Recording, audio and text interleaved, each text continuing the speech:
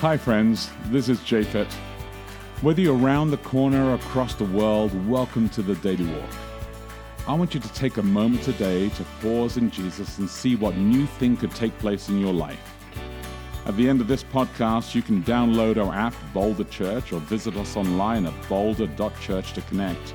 And remember, we would love to hear from you as we prepare for our messages every Saturday morning on the Daily Walk.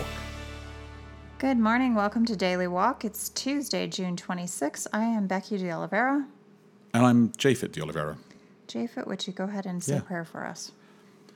Heavenly Father, just thank you again. Thank you for a fresh day. Thank you for the opportunity to pause in your name. God, may your Spirit lead us into fresh insights. I ask this every day because it's needed for my soul, needed for the way we process truth, the way that we live our lives. And ask God for a blessing on our communities and all those around us. In Jesus' precious name, amen. Amen. Now, if you're a regular Daily Walk listener, then you know that Tuesday means one thing. That means that it is the Message paraphrase, which means I'm going to be really happy.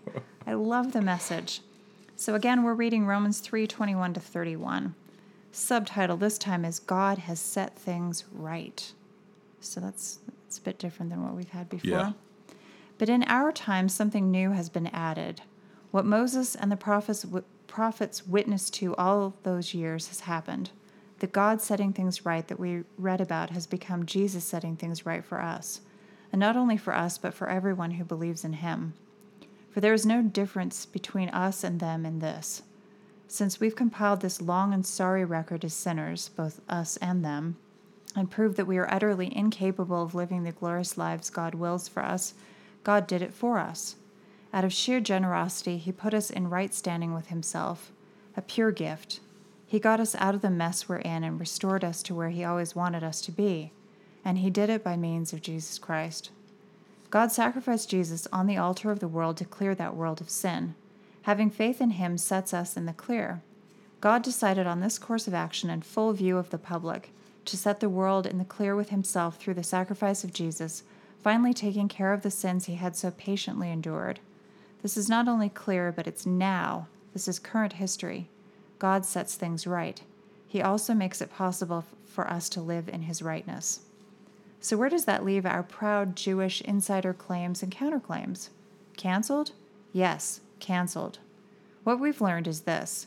God does not respond to what we do. We respond to what God does. We finally figured it out. Our lives get in step with God and all others by letting him set the pace, not by proudly or anxiously trying to run the parade. And where does that leave our proud Jewish claim of having a corner on God? Also canceled. God is the God of outsider non-Jews as well as insider Jews. How could it be otherwise since there is only one God? God sets right all who welcome his action and enter into it, both those who follow our religious system and those who have never heard of our religion. But by shifting our focus from what we do to what God does, don't we cancel out all our careful keeping of the rules and ways God commanded? Not at all. What happens, in fact, is that by putting that entire way of life in its proper place, we confirm it.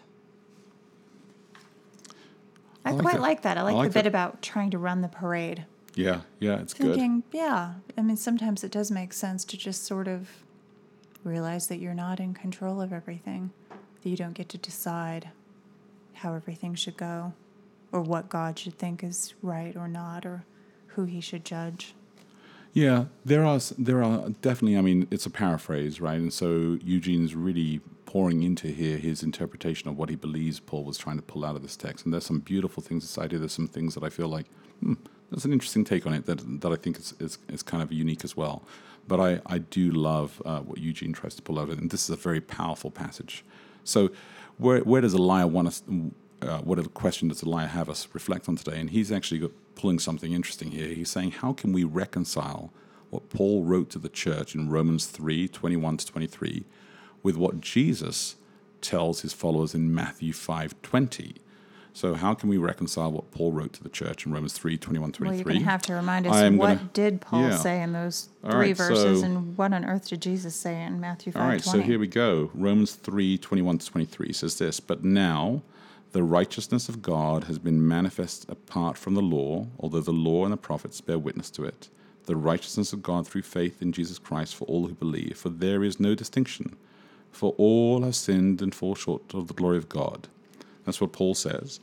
And then he asks us, with how do we reconcile that with what Jesus tells his followers in Matthew 5:20, which says this, "For I tell you, unless your righteousness exceeds that of the scribes and Pharisees, you will never enter the kingdom of heaven." That's a good comparison. Oh, well, okay, I have a theory. Okay. I think Jesus was being kind of funny. Like saying, well, unless your athletic ability exceeds that of that couch potato over there, you will never make it into the 5K that you're, right? Yeah. So maybe he's implying Yeah. that their righteousness is not that great that anyone could exceed it. Another possibility is that the way to exceed someone in terms of righteousness is to take hold of faith rather than works, and that would also be a way of exceeding the scribes and Pharisees who relied solely on works, and that would kind of merge the two texts together in a way where they're not contradictory. Yeah. What do you think? I mean, I think that's obviously, you can't just take the one verse. I think you're actually on the spot on, but I think you can't take the one verse on its own. You'd have to read the verses before. Well, except that's not what Elijah asked I us to know, do. He did not Elijah's ask me. messing with us. And I hate it when people say that you can never look at the one text. You You just have to hate it? read all this That's really stuff around hurtful. it. Well, I don't hate it. It's just Thank you. Okay. sometimes it's like, look, I'm talking about this one text. I don't want to have to read the entire Bible. But if you It read the reminds me whole of Bible, asking I your know. dad a question. I knew you were going to bring that up. Yes. I knew you were going to bring that up. Japheth's father, if you ask him a question about the Bible. Thanks for mentioning that. It's my father. That's good. It's Yeah, true. I like your But if you father. do But he bring it will up, go back and say, well, in the beginning there was a garden.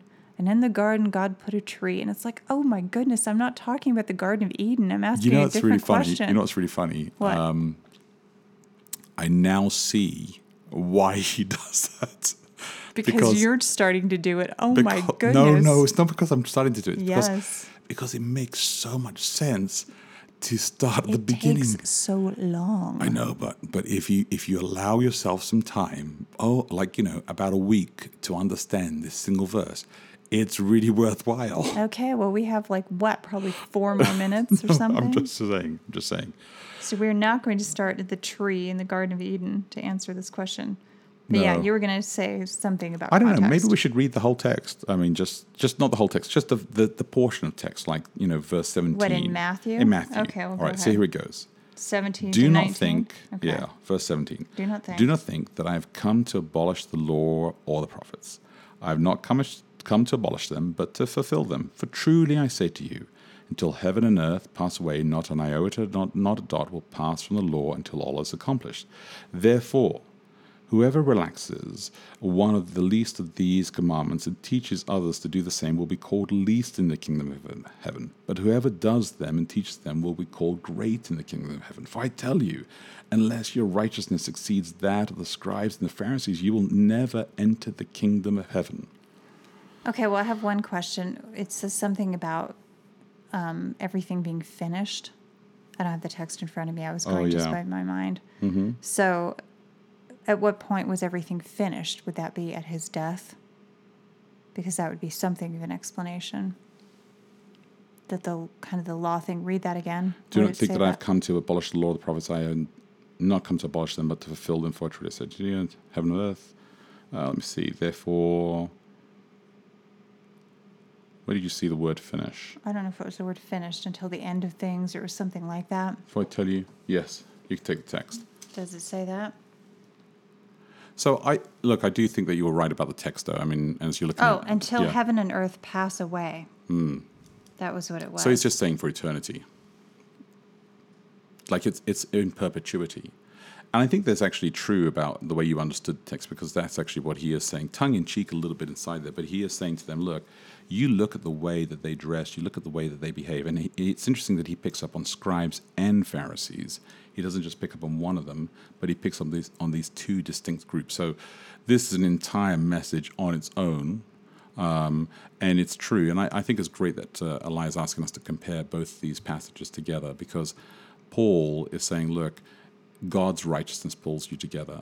Jesus is actually saying, look, you've looked to these scribes and Pharisees, and Jesus is saying, I need you to exceed these people because their form of righteousness is not actually authentic. Well, and actually, if I think about it, I don't think that it's a bad thing to try to be extremely good. No, I'm quite in favor of that. Yeah. Really. I think that God actually calls us this, and this is what Paul says at the end of the passage, But right? the thing the is law that doesn't get nullified. We usually don't stop ourselves with just trying to be extremely good ourselves. We either decide that it's our mission to make other people extremely good, like to help them improve by nitpicking at them. Or okay. we think that our way of becoming extremely good is Yeah. just pointing out how bad everybody else is in Yeah. comparison. Which is what we talked a little bit about earlier in the week, yeah. But That's yeah, true. I mean, really, if you figured that the laws of God are ultimate goods Yes. in an absolute way, Yes. and that following those would make you a better person and Yeah. a happier person, then there wouldn't be any logical reason to not do Mm-hmm. them. It would be stupid, in fact. Yeah, and I actually... Now, that isn't to say that it's easy to do them or that we do or anything else, but it does make sense. Yeah. And I actually think that's actually what Paul is trying to pull us through this text all the way through here, and he's going to continue developing all the way through the whole letter, where he's saying, look, it doesn't nullify at the end, right? He doesn't nullify the law because God set up this law. It's a good thing for you to be in relationship with him. But hey, look, our time is done, and so we can develop this some more. Think about this today. Read those two texts yourselves, Romans 3:21-23 and Matthew 5:20. There's actually a really great sermon on the Boulder Church website on Matthew 5:20 that you're welcome to listen to, and I encourage you to do so. It's from the One Project, and we did a whole sermon series on the Sermon on the Mount, and really worthwhile looking at that. So I encourage you to reflect on that and think about this question one more time, how Paul uses it, how Jesus uses it, and what they're calling you to. Until then, live love. Hey, thanks again for listening to the Daily Walk podcast today. Hey, if you have any questions, reach out to us online at boulder.church. And if you can help support us, please feel free to give online at boulder.church/give. Until next time, look after each other and live love.